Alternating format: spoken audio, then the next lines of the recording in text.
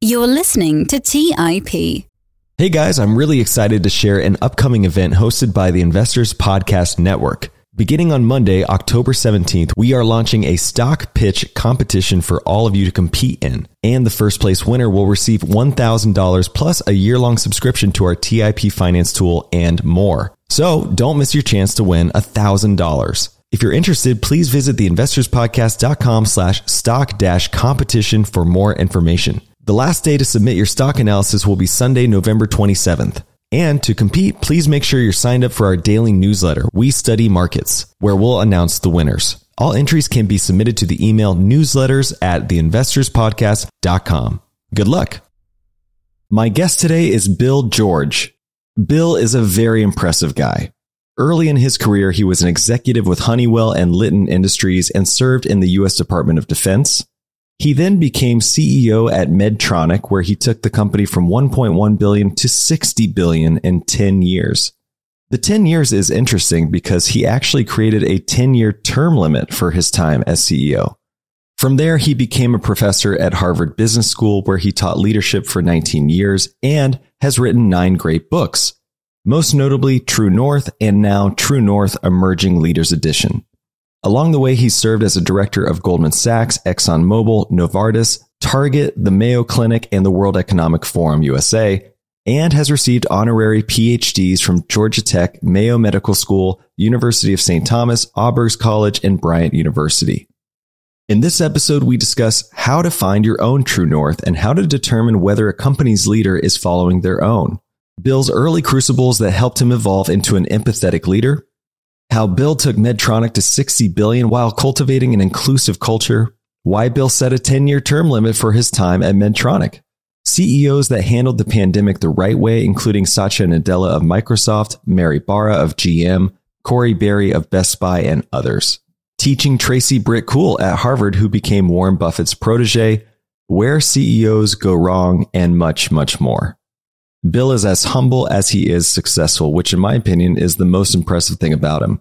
It was a joy to chat with Bill and learn more about cultivating leadership and how to find it in our investments. At times, it almost felt like a personal coaching session, and I got a glimpse of Bill's magic as a coach and leader. So without further ado, I hope you enjoyed this discussion with Bill George. You are listening to The Investors Podcast, where we study the financial markets and read the books that influence self-made billionaires the most. We keep you informed and prepared for the unexpected.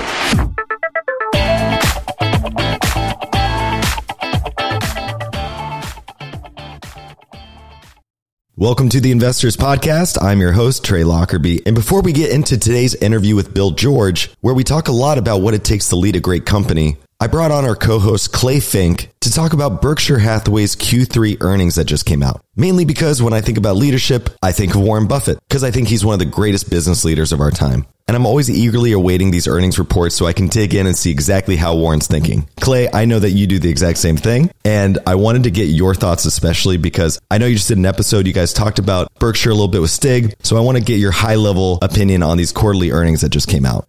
It is always interesting to see what Buffett is doing in terms of buying and selling stocks, what he's doing in terms of repurchasing shares and that. So I can give you a quick rundown on what I saw looking over the quarterly report. They were a net buyer of stocks overall as they purchased roughly $2 billion in Occidental. They had $3.7 billion in net purchases. So a lot of it was that Occidental position. Their 13F for Q3 is going to be coming out here in mid-November. So we can't look into that to see the full details of what else he was purchasing. But looking at the Q2 13F filing, I saw that their Occidental position then was around $9 billion. So that's roughly 20% increase in their position roughly. So not too much of a change really to their stock portfolio relative to what we saw when we saw him in person at the meeting earlier this year when he was purchasing tens of billions of stock then. Turning to their earnings, their operating earnings totaled around $7.7 billion in the third quarter. That was up 20% year over year, which might, kind of surprise some people in this environment. But Chris Bloomstrand made a really good point that you need to adjust the operating earnings for their currency gains. So after making that adjustment for the currency gains, the increase in the operating earnings only ends up being 10.1% year over year for that quarter. So Chris also made the really good point that the S&P 500 overall, the operating profits for the S&P 500 are flat over the year. So that just goes to show how resilient Berkshire has been through 2022 with this higher inflation. In terms of repurchases, they repurchased roughly $1 billion worth of stock. Stig brought up a really good point during my conversation with him. That's going to be coming out here in a couple of weeks. We talk about Berkshire Hathaway. Stig kind of assumed that Berkshire is probably looking to purchase other stocks outside of their own company when the market's down, because on a relative basis, you might find some cheaper companies since Berkshire isn't trading down near as much as a lot of other stocks. So their 9-month total repurchases on the year are $5.25 billion. And for those of you who looked at the reports, you might have noticed a $2.7 billion loss that was posted. And for those of you that are familiar with the accounting rules, we know that, their stock portfolio is essentially marked to market on their income statement. So, you can't really look at that profit and loss at face value, because it assumes that, stocks that are down, they're selling some of them at a loss, which we know Berkshire isn't selling.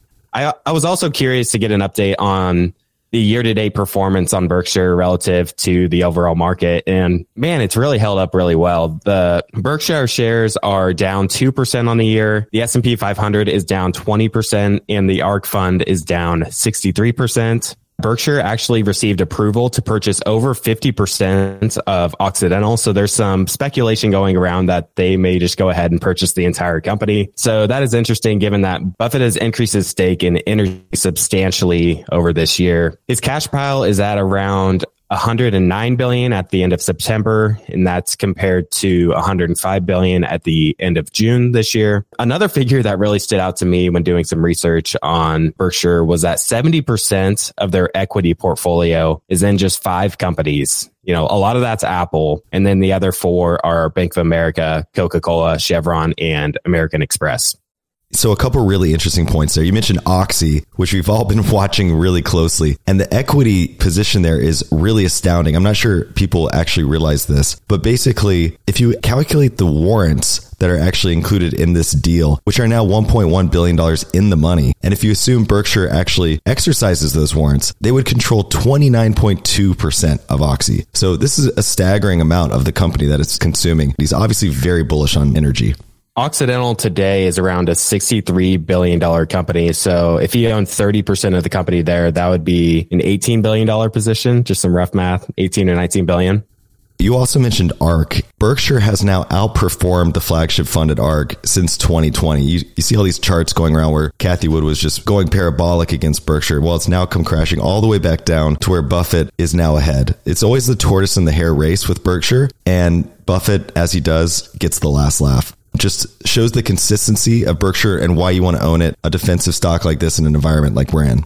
Since you bring up the distinction between growth and value, and we're discussing Berkshire Hathaway, I wanted to mention that I've been doing quite a bit of research on how different asset classes actually end up performing during times of inflation, which, something we've all kind of studied up on this year as inflation finally showed up. I wanted to share 2 of my big takeaways from prior inflationary periods. And I think the first big takeaway is that when inflation comes, oftentimes it doesn't just go away like many would just hope, especially if it gets as high as it's gotten recently. So I believe that investors should be prepared for potentially an inflationary decade ahead. Think about if your portfolio is positioned to weather through that type of environment. The 2 inflationary decades that come to mind in prior periods were the 1940s and the 1970s. Inflation wasn't, persistent throughout the entire decade. It somewhat showed up in waves or had these inflationary spikes. So we may see inflation come down in the near term, but due to unforeseen circumstances or the way our economy is structured with just-in-time delivery, we could very well see it spike back up in late 2023 or 2024, or really who knows when. Just using the 1970s as an example, inflation first started to show up in 1969 and 1970, and it really didn't get back down consistently consistently below 4% until the early 1990s. So that's a 20-year period of, these inflationary spikes, and it never really stayed below that 4% mark, just as an example. So it can be really difficult for policymakers to tackle that inflation problem, especially today with the debt to GDP that we have in our economy. And that just makes it so difficult to continue to raise rates as the overall system is essentially reliant on this lower interest rate environment. Again, I think the first thing to keep in mind is that when inflation does show up, it tends to stick around for a long period of time, or longer than people would expect. And that's just looking at prior periods. Second, I wanted to mention that during these inflationary periods, we see a good dispersion between the performance of growth and value stocks. Historically, value stocks do outperform growth stocks on a relative basis. But of course, there are some periods where growth does outperform, such as the 2010s that we've just come out of. Because of what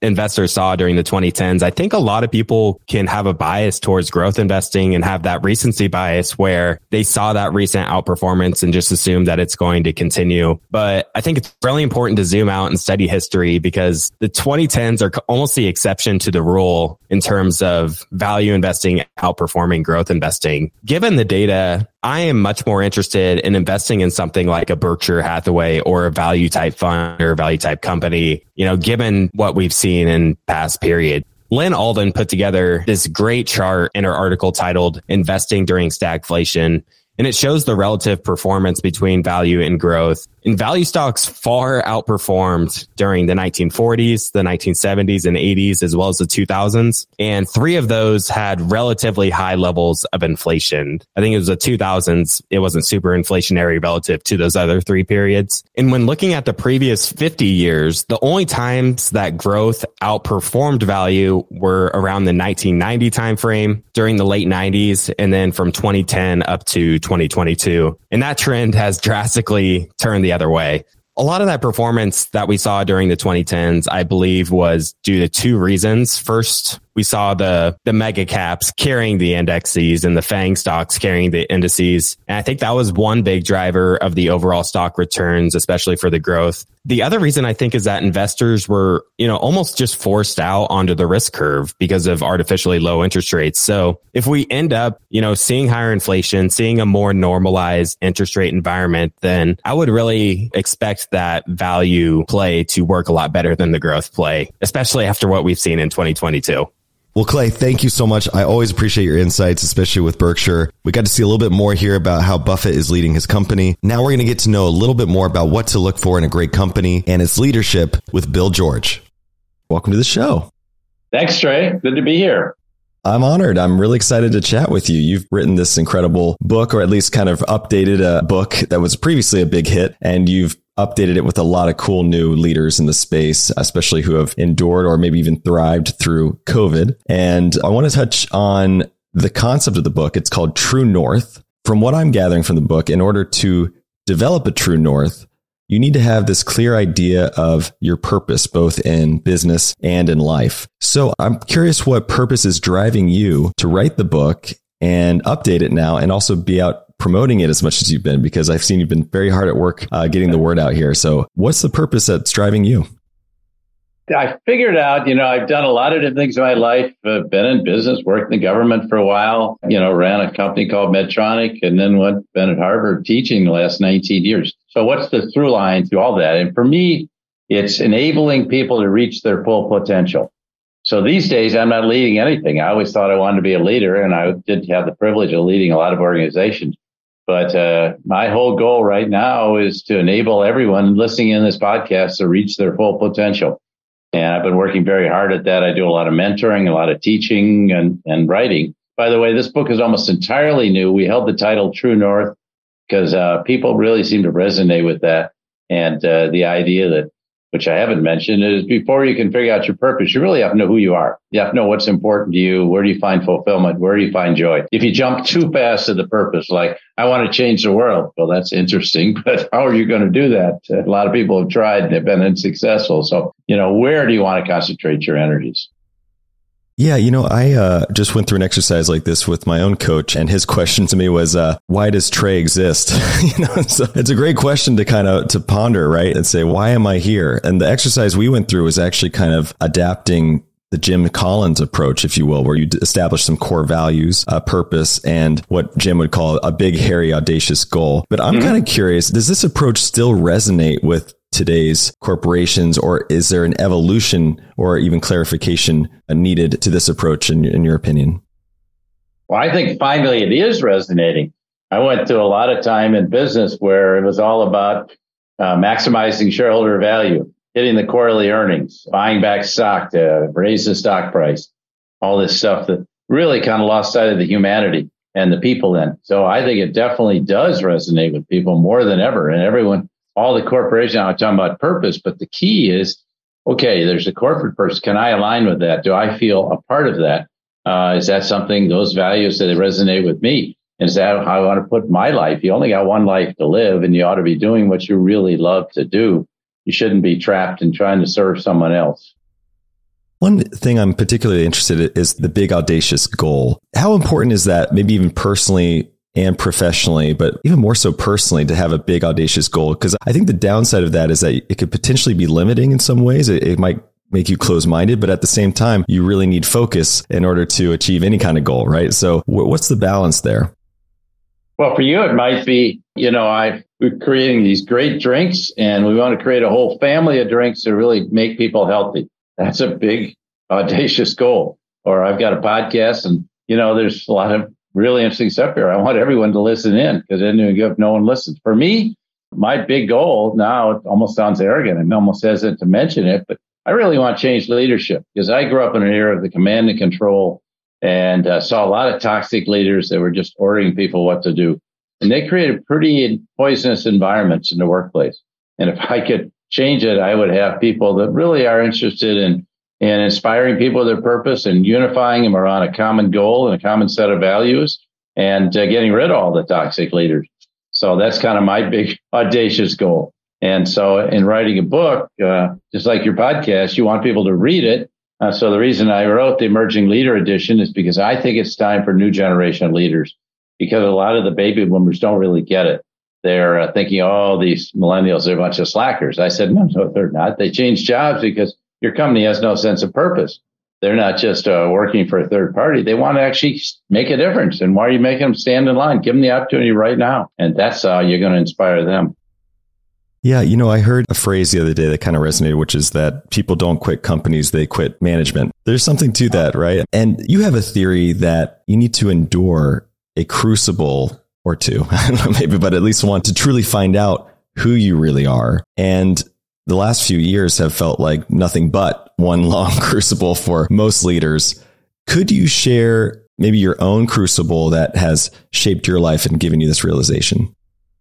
Sure. Back when I'm an only child of older parents, my father thought he was a failure. So back when I'm 9, 10 years old, he's saying, son, I'd like you to become the leader I never became. And I'd like you to run a major company. He even named the companies that, you could be CEO of Coca-Cola. I've held stock in that company, or Procter & Gamble or IBM. Of course, I didn't know these companies. I'm a little boy. But kind of, even though I'm pushing him away, at the same time, subliminally puts the idea I'm going to be head of a major company. So I never got elected to lead anything because I hadn't learned what leadership was all about. I finally ran for the president of senior class in high school and lost by a margin of 2-1. So then I went off 800 miles from home to Georgia Tech, ran 6 more times, and lost all 6. So it's pretty clear I had a lot to learn. I remember some seniors pulled me aside and said, Bill, no one's ever going to want to work with you, much less be led by you, because you're moving so fast to get ahead. You don't take time for other people. And you know what? They were spot on. And so I had to do a lot of rethinking. But it's interesting. Then I did come back and have a chance to lead a lot of organizations. But interesting, then I'm at Honeywell. I'm now early to mid 40s.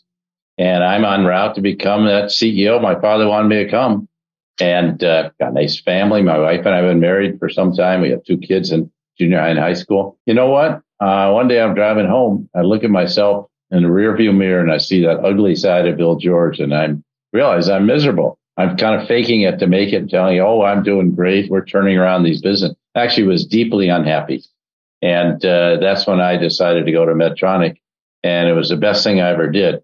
But I think if I hadn't really faced myself and realized how unhappy I was, I went home and told my wife, and she said, Bill, I've been trying to tell you for a year, you just didn't want to listen. And she was right. And I was kind of traveling 80% of the time and didn't love the business. And so, as it striving for a position, I'd kind of gotten away from what I really wanted to do, is make a difference in the lives of other people. And I was knew nothing but chasing numbers. So I had to get out of that environment, say, I'm giving up on being head of a major company, and I'm going to take this wonderful company, Medtronic, with great mission and values. And it's the best thing I ever did.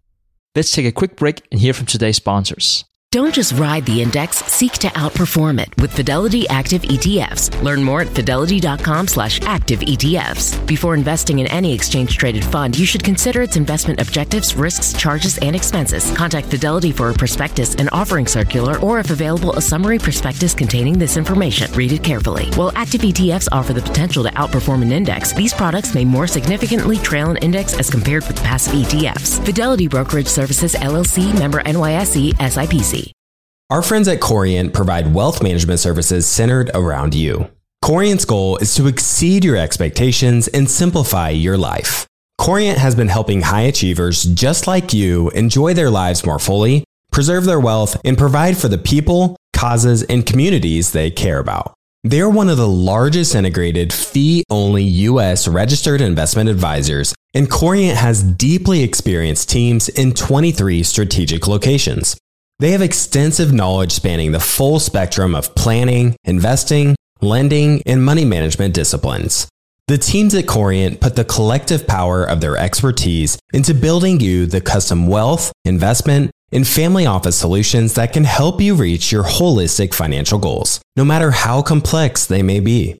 Real wealth requires real solutions. For more information, speak with an advisor today at Corient.com. That's spelled Corient.com. That's Corient.com. When Rainn Wilson had a great idea, he turned to AT&T Business. They assured him no matter how out there his idea may be, they had his back. So he came up with this, a talking pillow designed to put you to sleep, backed by a reliable network and the only network with built-in security controls. And thus, Sleep with Rainn was a hit. Take your business to the next level at business.att.com. That's business.att.com. All right, back to the show. So interestingly, what I'm hearing there is that, was it that the company had a lack of purpose, if you will? They were chasing numbers, as you said, or was it just that your role, you felt like you didn't have a purpose in that role or just wasn't fulfilling in some way? What was driving that kind of deep unhappiness you mentioned? Well, the company's purpose was making money. And so I couldn't get excited about valves in the boiler room and things like that. What I could get excited about was Medtronic. We're restoring people to full life and health.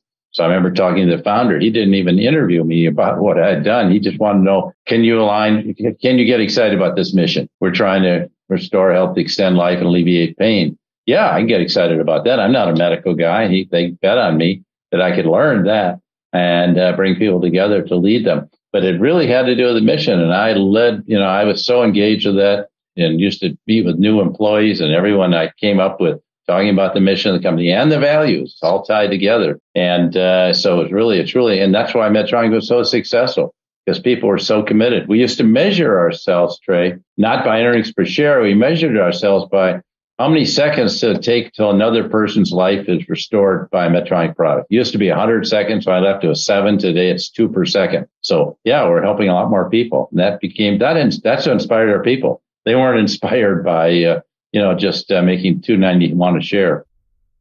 Now, as I understand it, you were driven by, I think, what you call adulation, where you turned down Medtronic 3 times, I believe. I think they were for the role of president, right? Which is kind of the number 2 guy. And I think you were striving for them to be number 1. So that just kind of shows everyone the type of drive you had back then. So was there a sense of swallowing your ego or something? Was there a moment there where you kind of had to self-reflect and say, hey, it's not number 1, but that's okay because of X, Y, Z. And it was the mission that was kind of filling in that blank?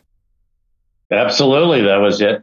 And it had to do more with my father's desire to have me run a big company, which Honeywell is, and it's a great company today, don't get me wrong. And versus doing what I really wanted to do, what I was passionate to, and going to a mid-sized company. And of course, I never dreamt Medtronic would grow so fast and be so big, but it was more someplace where this is where I really fit. I remember when I first went in the door, I'd had all my interviews off site. Felt like I was coming home to a place I'd never been before. I felt like, hey, this is where I ought to be. I had the ego, as you say, in front of it and getting caught up with that, and I always tell people, don't get caught up with money, fame, and power or the title. Now, you mentioned you grew to a big company, and as I've read it here, you grew Medtronic from around 1.1 billion to 60 billion in 10 years, which is an insane amount of growth during that time. What were some of, or maybe a few of crucibles you experienced during your time there? Because that growth, sometimes can come at a cost, right? Yeah. And they weren't so much personal crucibles. I did have one with my wife's health, but in terms of that, it was more, we put a lot of money in R&D, all the new products, and it took 3 or 4 years. It wasn't happening. It took forever to get the FDA to approve our new defibrillators, which were key to the growth. And finally we did. So that was a challenge. And also, I made some mistakes. I promoted someone to president of Europe and found out he's running a bribery fund. So I got, I had to admit my own mistakes. But I think it was more, I could see the future. And we did have a big, broad goal, not just to be the world's leading pacemaker defibrillator company, but to be the world's leading medical technology company. And we set that in place. I did about a year after I arrived, even though I wasn't CEO at that time. And my boss said, well, what's wrong with being what we are? No, I saw potential to do a lot more good for a lot more people. And so I took on some of those things, and that were quite challenging, but we got everyone inspired around doing it. Speaking of getting everyone inspired, culture is a big component of success, right? And in order to get everyone rowing in the same direction, you have to really have a really good culture. So I'm curious how the culture was different between Honeywell and Medtronic, and how you helped shape Medtronic. What were maybe the first things you helped do to get the team rowing in the same direction? Well, at Honeywell, it was the people were great. It was an engineers company, very dedicated. You weren't allowed to bring your passions inside the door. They had good values. You didn't talk about them. It was just everything straight. But when you got to the very top, it was all about how do you make earnings per share. And there are a lot of gamesmen in the room that kind of played games, and that's not who I am. I'm pretty straightforward. And so this gamesmanship, or a lot more selfishness among the top 20, 30 people, just made me very uncomfortable. It was who looks good and how can you make yourself, maybe we aren't growing our business, but we beat our plan. That's the gamesmanship. So at Medtronic, it was kind of everyone's out there. They show you their strengths or weaknesses and put it all out on the table. And so there wasn't this. And so that made me a lot more comfortable. And so I tried to build it around that. And we did we did grow the business rapidly, but we never had enough leaders. So we had to grow a lot of leaders into the business that people probably didn't think they could lead, but they did a great job ultimately. How did your leadership style evolve over your tenure at Medtronic? Well, I've always wanted to be a leader. I started my career, the first 10 years, starting the consumer microwave oven business for Litton Industries. And that was ideal. I loved it. And I was 27 years old. And I did that for 9.5 years. And it was just great. I loved everything about it, building a team. I didn't like the parent company. I didn't want to buy into their culture out in Beverly Hills. So I went to Honeywell thinking this is the place. And it was hard for me to change that culture. It was kind of a locked in culture, slow moving, did not move innovatively. And so I'm much more a kind of person that likes to be out with employees, to be out with customers. And it was much more of a let's have a meeting and customers are up to the sales department. And that was true in those days of a lot of companies. I remember Alan Mulally wanted to visit a factory when he became CEO of Ford, and he said, oh no, our executives don't visit factories. Well, how do you know what's going on? So when I got to Medtronic, it's totally customer oriented. Went in and gowned up, put on the greens, saw between 700 and 1,000 procedures while I was 12 years at Medtronic. So that was my kind of place, and just wandering around, talking to people in their offices, going into the R&D labs and finding out what the engineers are working on, going to the production lines or going to the lunchroom and having a lunch with a group of factory employees. Or I used to have breakfast with Bill every time I went to a different location, just first line people, no supervisors, just say, because I had to figure out what's going on. So that's what I love. That's where I love to be. And I think big corporations fall into the trap of too many meetings, too many PowerPoint charts, and not enough engagement with the people who are doing the work. What are some questions we should ask ourselves if we're trying to establish our own true north? Well, I think the most important one should one your coach asks you, what do you want out of your life? What's important to you? Who are you really? Let's overcome the what you are, where you went to school, your race, religion, all those things, the identity things everyone's talking about these days. Let's get down to what does Trey want out of his life? What would feel really good at the end of the day if you could look back and say, here's some things I've done. Here's some things. Here's what I've stood for. Here are my values. And I'm going to stay true to these values. It may cost me some money. It may cost me some opportunities, but that's what I'm going to do. So I think that's everyone on this call needs to look at, decide that for themselves. And it's hard. I think you have to process your life story. As you asked me, you have to process your crucible, the difficult times you faced before you can really figure that out. Look, when you're doing well and you go through school and you get good grades, you got a good job, you get promoted a couple times, you start to think you're better than you are. And it's only when you get knocked down a peg, you lose your job. Maybe the boss comes in, you can't stand him, you have to resign, or maybe you have troubles in your own marriage. I don't know. But you have those difficulties. That's when you learn, who you really are and what's really important in your life. And a lot of times we don't figure that out till our 40s, like I didn't, that it wasn't important to be CEO of a big company. What was important is to work somewhere where I felt I could make a difference and work with a group of people that I think we're all going the same way and trying to make a difference in the lives of the people we serve. We have a lot of listeners who are investors. I know that they would want to understand what questions we should ask or what we should look for in CEOs that are leading companies that we might want to invest in. Great question. I wish more investors did this, looked at the leadership. Let me give you an example. Somebody I feature in the book. Microsoft was a company I love to hate. And I tried to work with them back in the late 90s, early 2000. And they were the most arrogant group of people I've ever met. They thought they were God's gift to creation. If Steve Ballmer was CEO 14 years, they went nowhere. Satya Nadella comes in. Great leader. I'd say he's good or maybe better than any leader in the world today. He totally transformed the organization, but he said, we have to have empathy, which he had learned from his own son who had cerebral palsy. We have to bring empathy and compassion to people, to our customers who are struggling. And if you want to work here, and you can't be a know-it-all, you got to be a learn-it-all. And I would invest in Microsoft just because of Satya and the organization he's created. It's going to have ups and downs. All tech stocks do.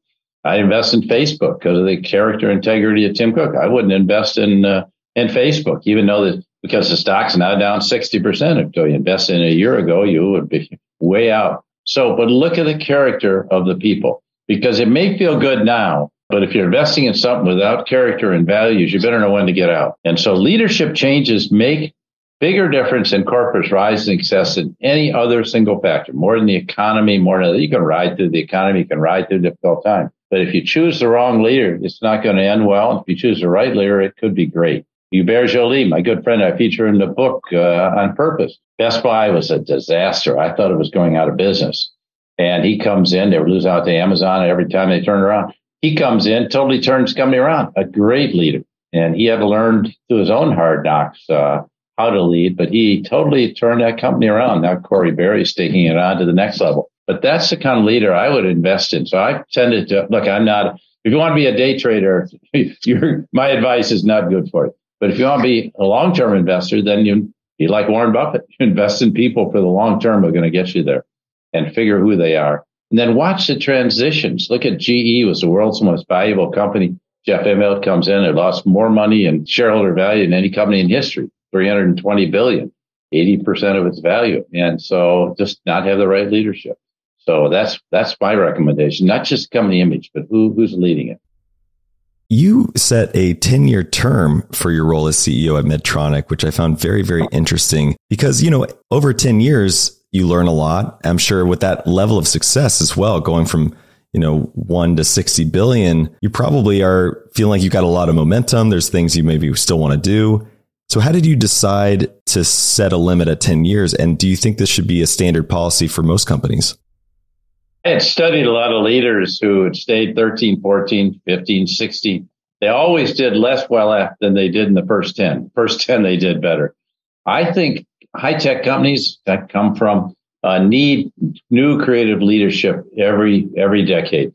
And things change. You have a great leader in healthcare at Mayo in the last 10 years, but we need a new leader that can figure out what's going to happen the next 10. So I believe in this new leadership. Also, when you have a new leader, you open up opportunities for everyone else. Otherwise, you tend to keep people around you've had.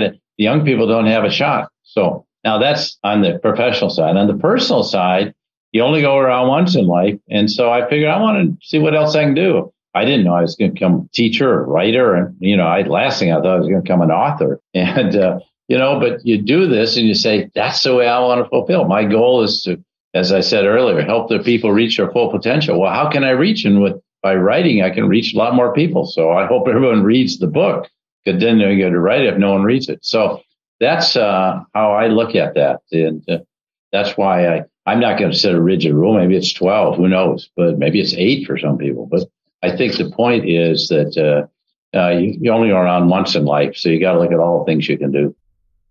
When you're looking to invest in a company, are there any quantitative metrics that can tell you whether a company has strong leadership or not? Well, I think sustainability of their revenues, their culture, you mentioned culture earlier, and their values. And quantitative measures, I'd look at revenue growth, because if revenues, companies, great company, either building up or they're declining. When they start taking the company apart, it's not going to end well. They may just be 5,000 layoffs today and stock price goes up because the short-term investors think you've got a good thing. I'd look at that, because when your revenues are growing, people are liking what you do. I mean, one company, you look at PepsiCo, since 2018, their revenue has just taken off compared to other food and beverage companies. What's going on? They have a very positive culture and they're winning. And so you look at things like that. I think boards ought to stop looking at quarterly earnings and I'll look at market share and how your customers feel about you. And then they ought to look at employee surveys to see what's the engagement. If your employees aren't engaged, you're not going to have a great company. Very interesting. When you're leading through a crisis, how do you think through focusing on the realities at hand versus a more hopeful or aspirational focus? So, for example, going through COVID, you want to address the elephant in the room, or even now, hey, we're entering recession. How do you balance the reality or being reactive versus proactive, and also reality versus aspirational? I think today leaders have to be very agile, because that's why we need a new generation of leaders that have led in crisis, not in good times back in the 80s and 90s, but people who can adapt. We now have, instead of one crisis like, say, 9/11 or the financial meltdown in 2008, now we have multiple intersecting crises, from Russia's war in Ukraine to the post-COVID psychological fallout to 9% inflation and supply chain shortages, and you can't hire anyone, 11 million open jobs. So I think we need leaders that know how to lead through that. It keep their center, know what their purpose and the company's purpose, they stay on that, but they adapt very quickly. I'll give you an example. Corey Berry, when COVID hit early in March, mid-March, that was very early in COVID of 2020, she made the decision to close 1,026 stores and furlough 52,000 people. Very painful. They didn't believe in that. She waited a month so it could be tied in the government subsidies.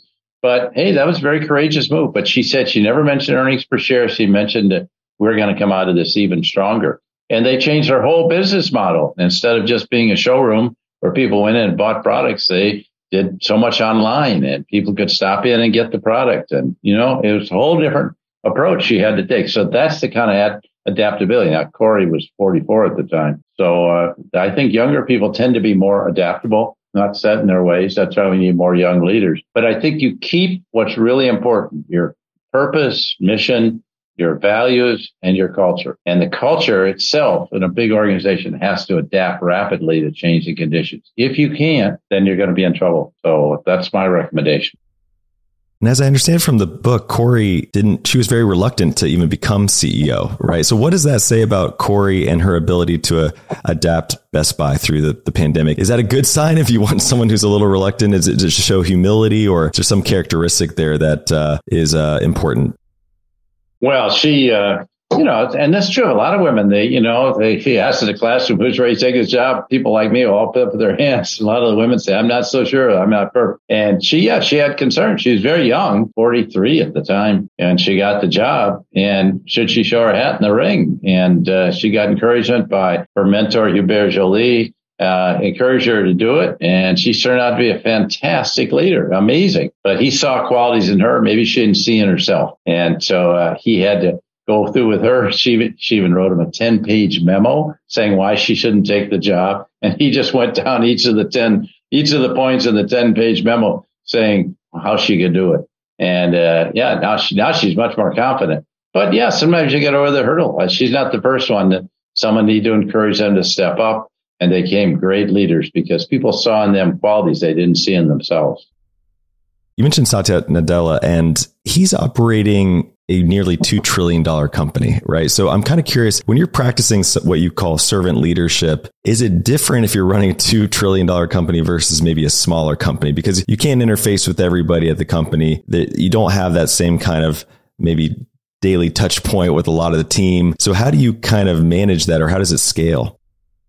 Well, you got to be out with your people no matter how big you are. And if CEOs, we did a study at Harvard, my colleagues did, I didn't do it. 72% of the time of CEOs spent in meetings, average hour, average length, hour and a half, and 5% with employees and 3% with customers. This is a disaster. You know, if you're in the tea business, you go out to retail and say, how are people responding to your product? Do they like it or not? Talk to people that drink it. You know, what would they like? What don't they have? And that's what, you know, the people like Satya got out, and he's available for any customer anytime to call and express concern, complaint. That totally unlike his predecessors. You couldn't get through. You can't get through to Amazon, by the way. You could certainly go to Jeff Bezos. But I think this is really important that CEOs spend time with their customers. I think we need to flip it upside down, because if you think about it, people that really leave the lasting impression of your customers are all the frontline people. You know, the people concerned about quality in the production line, the people frontline in stores, hotels, restaurants, you name it. You need to be out with these people to find out what's going on. You're not just reading statistics. I can tell you at Medtronic, the quality was determined the people of the production, not the quality department.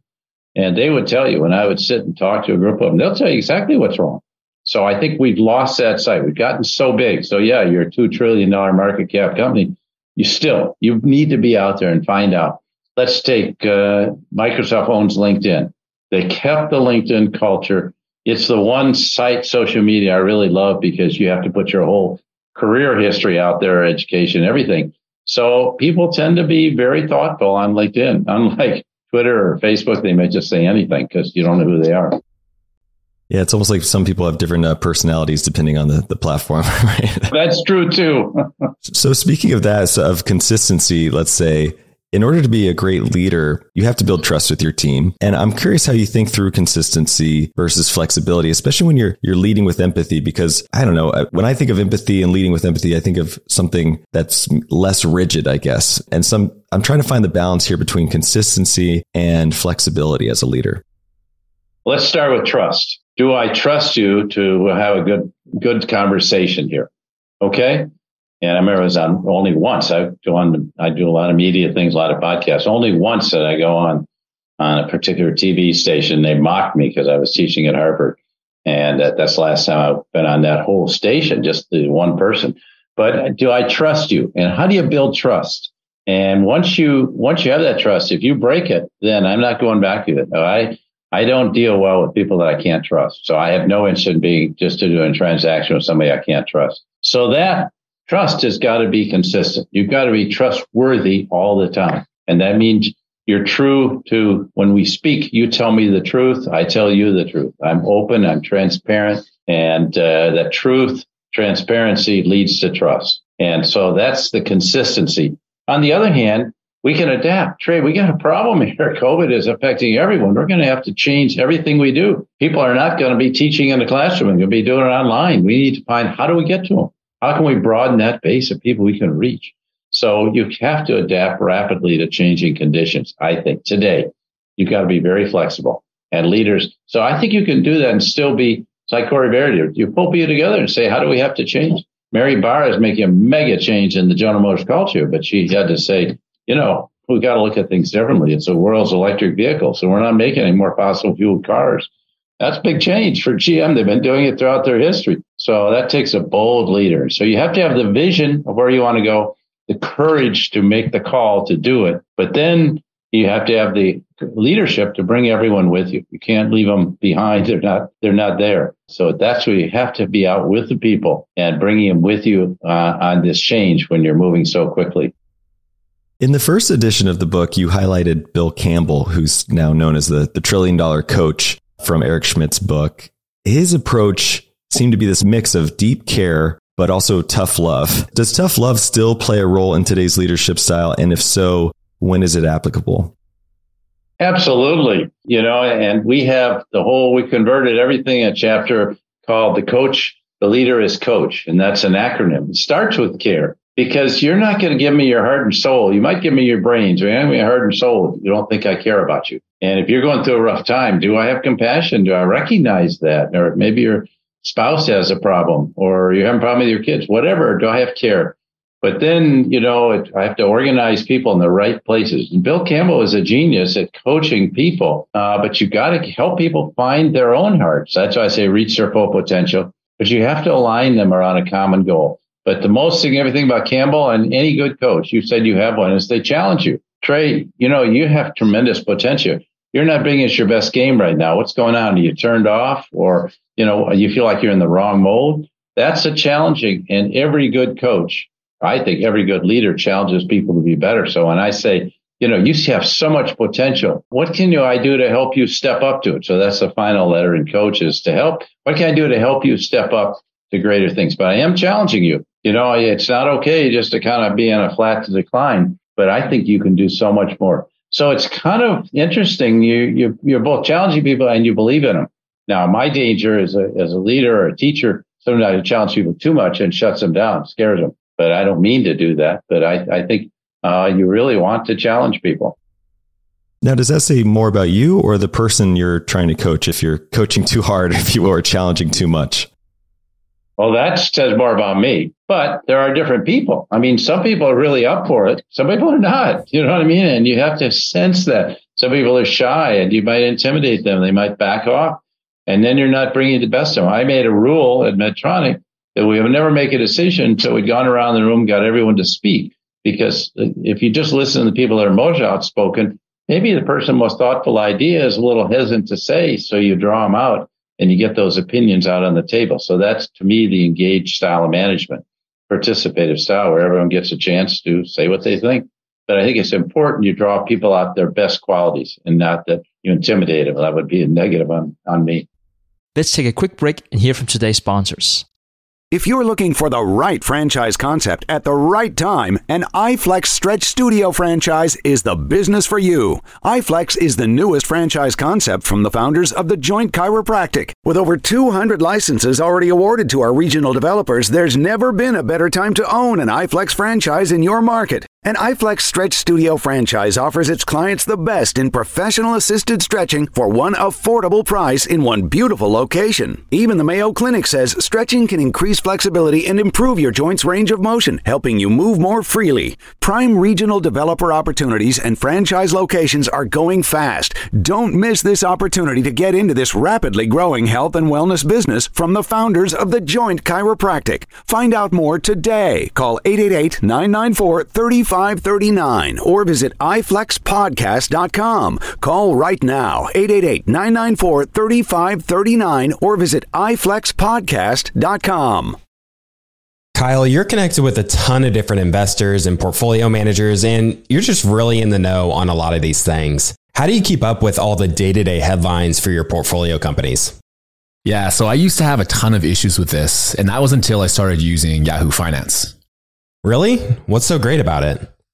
So Yahoo Finance is awesome. I have my whole portfolio entered and I can easily see all the top headlines to keep up with the recent news. And each day you get an overview of the major global events that might be moving the market. So I'm ready to easily pounce on any opportunities that come my way. What else can you do on Yahoo Finance's platform? They also have a number of cool features, including a tool that lets you link all of your investment accounts, analyst ratings, and independent research, as well as the ability to create customized charts. Well, now I know that the audience is really going to love this one. And actually see they have 90 million monthly active users. For comprehensive financial news and analysis, visit the brand behind every great investor, yahoofinance.com. The number one financial destination, yahoofinance.com. Take your business further with the smart and flexible American Express Business Gold Card. You can earn 4 times points on your top 2 eligible spending categories every month, like transit, U.S. restaurants, and gas stations. That's the powerful backing of American Express. 4 times points on up to $150,000 in purchases per year. Terms apply. Learn more at americanexpress.com/business gold card. All right, back to the show. You've noted that Mary Barra from GM is a great talent when it comes to coaching. What examples have you seen from Mary that exemplify this? Well, interesting enough, when they had the ignition crisis, she takes over. She gets blamed for it because she didn't know anything about it. And she said, she went to Congress and said, this is very courageous. Her first month on the job, she said, I don't want this crisis ever to go away. I want us to keep it in mind because our job is to produce safe cars. Okay. And then she went beyond that and said, we want to have 0 accidents, 0 congestion, and 0 emissions, which meant all electric cars. But, she had the courage to do that and then rally people around that. And frankly, she had to make a lot of changes. A lot of the old guard was kind of betting against her, and she had to move some of those people out and bring in a whole new team of people, mostly from inside, that could step up and take these new challenges. They weren't stuck in the old way. Let's put more chrome and aluminum on the car, more fins and everything else. They really want to design great cars because in the old days, her predecessor, every time there was a decision about cost versus quality, it always went for cost, not for quality. So they're willing to sacrifice quality to get a lower cost car. And then you get a cheap car, no one will pay for it. You just look at some cars and hey, they never fail. Well, General Motors needs to get there and they're catching up. And so she's got a big challenge, but I think she's doing it. You also write about Tracy Britt Kuhl in the book, who most people might know as being Warren Buffett's protege, so to speak. So at one point, there was even speculation that she might even succeed him, and he was kind of tutoring her. What can we learn about Tracy's style, and how does it bear any resemblance to Buffett, in your opinion? Tracy's one of my students from Harvard Business School. And the thing it picked out on Tracy, when we had a case, maybe people are running numbers, things like it, she saw the human side. And she brought that out. And that was really important to her. And she had that great humanity and great depth of understanding of people. And so she actually solicited Warren to try to get a job there. And he finally gave her a chance. And I think he saw those qualities in her that she could figure out who we can work with. Because Warren's always been the kind of person that if you get this person in position, you leave him in the job. A lot of private equity firms turn people over every 2 or 3 years. He wanted to keep them for the long term. And so she had that capacity to think about people. Now, he did mentor her. She got a lot of it. She told us.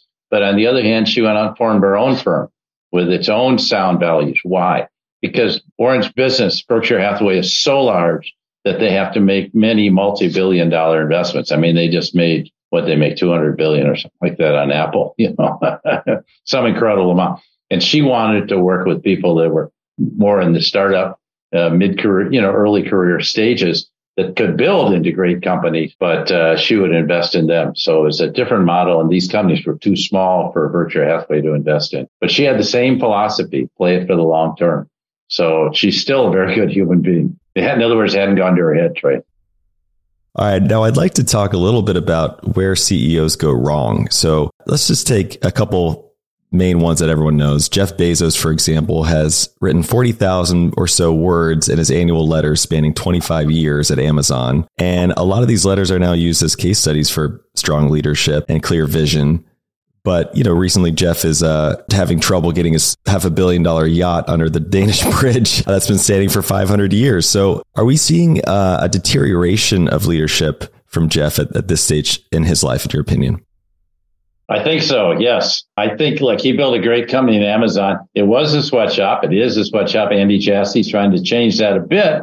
But yeah, they drive people pretty hard and they didn't mind if they had high turnover. Look at Medtronic. I hate turnover. I want to turnover 3, 4, 5%. I couldn't stand it if it was 10, 12%, but they had, 20, 30% because they just burned people out. And I think, maybe they did that in the startup phase, and by the way, they have the world's greatest logistics system, they and Walmart. So, but I think they have to take a different look. There's a problem of people make too much money. They get into what I call the adulation trap. Zuckerberg's fallen into that. Jeff has, Elon's right on the verge of it right now.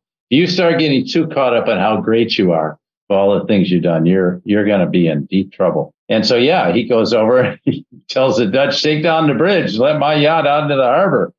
Thought somebody would have thought about that when they designed it, that maybe they couldn't get it out into the ocean. But but the question is, why is he spending $500 million? One of the people I feature in my book is Alan Page, who was a NFL football player for the Vikings here. I know Alan well. We're neighbors. And but he's more interested in education. He's not so interested in football. He wants young people to have opportunities that many of them haven't had. That's his passion. So I went to Alan and I said, Alan, how many people, the money that Jeff put into his yacht, how many people could get a college educated for a 2-year college? He said 16,000. Now, amazing. If you think about that number, 16,000 people. Where's the charity? The biggest charity come out of Bezos is his wife, Mackenzie's former wife, Mackenzie Scott, who's doing remarkable things, transformative things with what used to be his money. So, I think there's a danger that you get caught up. That's us. Mark has clearly gotten caught up in that, but Elon is even on the cusp of it. He is the world's greatest inventor today of our era. There's no better inventor than Elon Musk. But I wish he'd go back to inventing and stop fooling around with Twitter. I don't know what he's going to do that, but he's not going to invent anything there. He might change the model a bit, but first he says he's going to fire 75% of the people. He doesn't even own it yet. And so, I'd give me my resume out there. So, we'll see. But I think people do get caught up in their own celebrity and the media, and you can really get entrapped with that.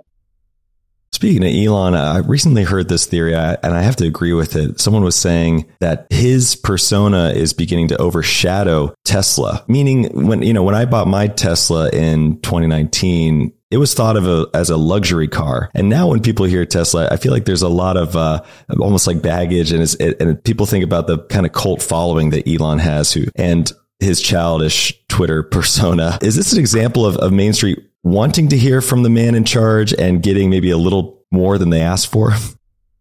I think so. You have to realize when you're a founder like that, Howard Schultz at Starbucks, you are the brand and people identify the brand with you, and you can take your own brand down.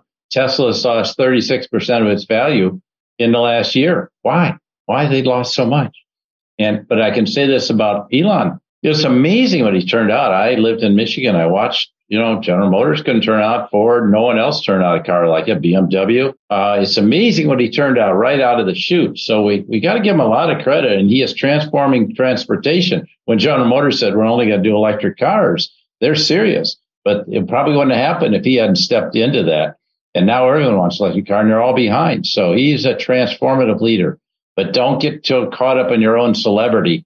Because it actually can hurt your brand. And so I think, I love Howard Schultz. I've got him in the book. Starbucks, amazing what he created. But then they got so focused on growth, they lost sight of what was a key thing was creating a relationship between the barista and the customers and a good meeting place. And now it's just, come in, take out and grab your coffee and go. That's fine. But and they have long lines. But, are they losing it? And so I think you have to work really hard. Medtronic, back to my old company, has to, and other different CEOs, has to stay very true to we're an innovation company. We have to invest in innovation. That's what we do. We're not just a big company. So I think you have to stay true to what you believe. Okay. So you're in the healthy drink business. You don't want to go into the unhealthy drink business. I don't think, So you want to keep that in mind. How do people identify your brand? People today, particularly millennials, think about the brand a lot, and they either identify with it or they don't. But you can lose it too, like Facebook. Everyone was so excited about Facebook. What happened? They let, Cambridge Analytica steal 50 million profiles, and it came out that they're selling your profile, my profile. People maybe don't want them selling it to. That's wrong, but they wouldn't change. They haven't changed the model yet. Now, on the flip side of that Bezos example, Bill Gates just came out saying they're going to increase the foundation contribution investments from roughly $5 billion a year to closer to $9 billion a year. And so he's done an incredible amount of philanthropy upon retiring from Microsoft. And his reputation, I guess, was a little bit more tyrannical at Microsoft and running a hard, rigid company. And you mentioned Ballmer, his successor, kind of, I think, carrying on that culture, maybe even, building upon it. Is Gates a better example of someone who is evolving or progressing, in your opinion, going into retirement? Absolutely. And what he has done is spectacular. I mean, and he was the visionary about all the vaccines and pandemics and all that. We didn't listen to him. I didn't listen to him. I didn't see this coming. And but what he's done in healthcare and communicable diseases, third world. He is amazing what he has done and how he's used his money. And of course, he brought in his bridge playing partner, a guy named Warren Buffett, who's given him 40, 50 billion of his money. So that's one of the reasons he can go from 5 to 9 per year of giving it away. But think about the impact he had. I wish I had that kind of money to have that kind of impact. Think about the impact that Elon Musk could have. You see any gifts he's made? He's worth 250 billion. Look, Trey, I can't imagine we'd like to be worth $1 billion, but 250? What are you going to do with it? You know, it was sad that Steve Jobs died. Now his widow is giving away a lot of money. But why not? You can't take it with you. I don't care what your religious philosophy is. You can't take it with you. So why not do some good with it? And so to Gates' credit, he's doing a lot and he shifted from computers to healthcare. And look what he has done. You've been a little bit critical of Zuckerberg and Meta, mainly because his lack of leadership, in your opinion. And I mean, just the name alone, right? Meta and that change, even though it's at very attractive valuation levels at this point, there's a lot of concern about its future. I'm kind of curious what you're seeing in the leadership over there at Meta. Well, first of all, the only reason you say the valuation attractive is because they lost 60% of their value. So they're, no one else is losing that kind of money. I think Apple's down 20 and, I realize all the tech stocks are down and others are down 29 to 30. But, I think Mark built his company on a false premise on Facebook. And I think when he announced Meta, he kind of lost interest in Facebook, Instagram, WhatsApp, and he's moving on to something new. It could be fantastic. It really could. He's investing $10 billion a year. Can he sustain that? Well, shareholders let him. It's a public company. Will they let him continue to spend money without producing anything? I think it's probably a 10-year move, and I'm not sure. I just soon see little kids out running around on a soccer field or going to national parks than I would see him just playing with these things like up and down, with all the VR. There's nothing wrong with it, though. It's going to be a great thing in healthcare. He's probably going to do some great things. But he almost should split the company. But I worry about the core underlying values you have there as a company. When you get that big and that powerful, you better be thinking about that. So that's what worries me. I hope Meta and VR will be successful, and I hope they'll do some good in the world. Now, he's changed up his mentorship a little bit, right? The leadership and bringing in some younger people, which in a way is kind of aligned with what you've been saying, which is, hey, we need to, the boomers have had their shot. We need to bring in some young blood and get some new energy in here. And it seems like Mark has been doing that, but where has he been going wrong, in your opinion, with that strategy? Well, they said, power corrupts, absolute power corrupts absolutely. He's got total power. His board's more like an advisory board, even though he has some good people on it. They have no power. And he pushed out Sheryl Sandberg, who we thought was a very good leader. We thought one day she'd become CEO. And he used to have a mentor, and Don Graham was on his board, former of the Washington Post. And, right now, I think I'm not against baby boomers, but you need wisdom leaders in your life. And so who's advising him? And I think he has some great young people working for him, but I'm not sure he's listening to any advice. So you can get the advice, like you have a coach. You don't have to listen to your coach. You can get the advice, but do you really listen to that person? So that's the key to the whole thing. I'd love to learn a little bit more about who's been teaching you. And I've heard you say that you've had a men's group you've been meeting with for 46 years every week. And, in a CEO peer group myself, I see some benefit obviously from that. But I'm curious how this has shaped your career, because this is a very long time. And I'm curious if that's been your main source of mentorship, or if you've had someone more of an individual in your life. No, the guys in my men's group are peers, and we share challenges and problems we all face. Some of them had some health problems lately, and they were there for me when I was going from Honeywell to Medtronic, and had great mentors. Warren Bennis was a great mentor to me when I started writing. Unfortunately, he passed away. I had mentors in business like Ed Spencer at Honeywell, were great mentors that unfortunately passed away. I have younger mentors now. The dean of Harvard Business School, Nitin Nouri, is my mentor. He's 18 years younger than I am. Or Zach Clayton, my co-author, who's taught me all about dealing with millennials and social media and everything. Given the discussion today, how do you think through work-life balance? And is it possible to achieve billionaire status, as we study on this show, while still also maintaining a work-life balance, in your opinion? Well, I don't know what it's like to be a billionaire, Trey. I don't know, you may be, but I have not studied that. But I can tell you this, when I started out at age 22, I thought I could be quite successful. But the thing I wanted to have is I wanted to have a good home life, a very fulfilling and meaningful home life, and a successful career. And I didn't want to have to hold back my home life sacrifice my home life for my career, and I didn't want to have to sacrifice my career for my home life. I worked very hard at it, even coaching soccer for 12 years with my son's teams for when I was EVP of Honeywell and CEO of Medtronic. So, I think you can do it all, but you got to make some trade-offs, and you got to work really hard at it. But I encourage people to do that. Have a life. The idea of people, you say, I work 100 hours a week. You're not going to have a life. It'll be on your third marriage before you know it. Nothing against second marriage, just because most of my friends are happier. But I think you really have to think, what do I want out of life? And how do I get that and have a successful career at the same time so I can do both? And I think it's very doable, but it's challenging. So I encourage everyone listening in, please think about, how do I have the kind of life I want? And most important, can I be the same person at home as I am at work, in my community, in my personal life? Can I be that integrated person? And if you can do that, then you can look yourself in the mirror and say, I feel good about myself. If I have to fake it to make it at work, it's not going to work out. So be that same person that can work for having all of it and work hard at it. Where would you like our audience to go to learn more about you and find the book? Well, you can find the book on Amazon. You can go to Bill George. You can go to True North. The one not hard to find. Same at Barnes & Noble. Go into the store or online. And I've got a website, BillGeorge.org. Not, of course, at BillGeorge.org. And I'm on all social media sites. The LinkedIn's the biggest one. But I'm active on Twitter primarily. So anyway, I hope people will read the book. So thank you for giving me this opportunity. It's a fantastic book. And Bill, I really appreciate the time you've given us today, and best of luck with the book. Thank you for having me on. Let's meet in person and keep going here. Thanks, okay. Ray. Thank you. All right, everybody, that's all we had for you this week. If you're loving the show, don't forget to follow us on your favorite podcast app. And if you'd be so kind, please leave us a review. It really helps the show. If you want to reach out directly, you can find me on Twitter at Trey Lockerbie. And don't forget to check out all of the amazing resources we've built for you at theinvestorspodcast.com. You can also simply Google TIP Finance and it should pop right up. And with that, we'll see you again next time.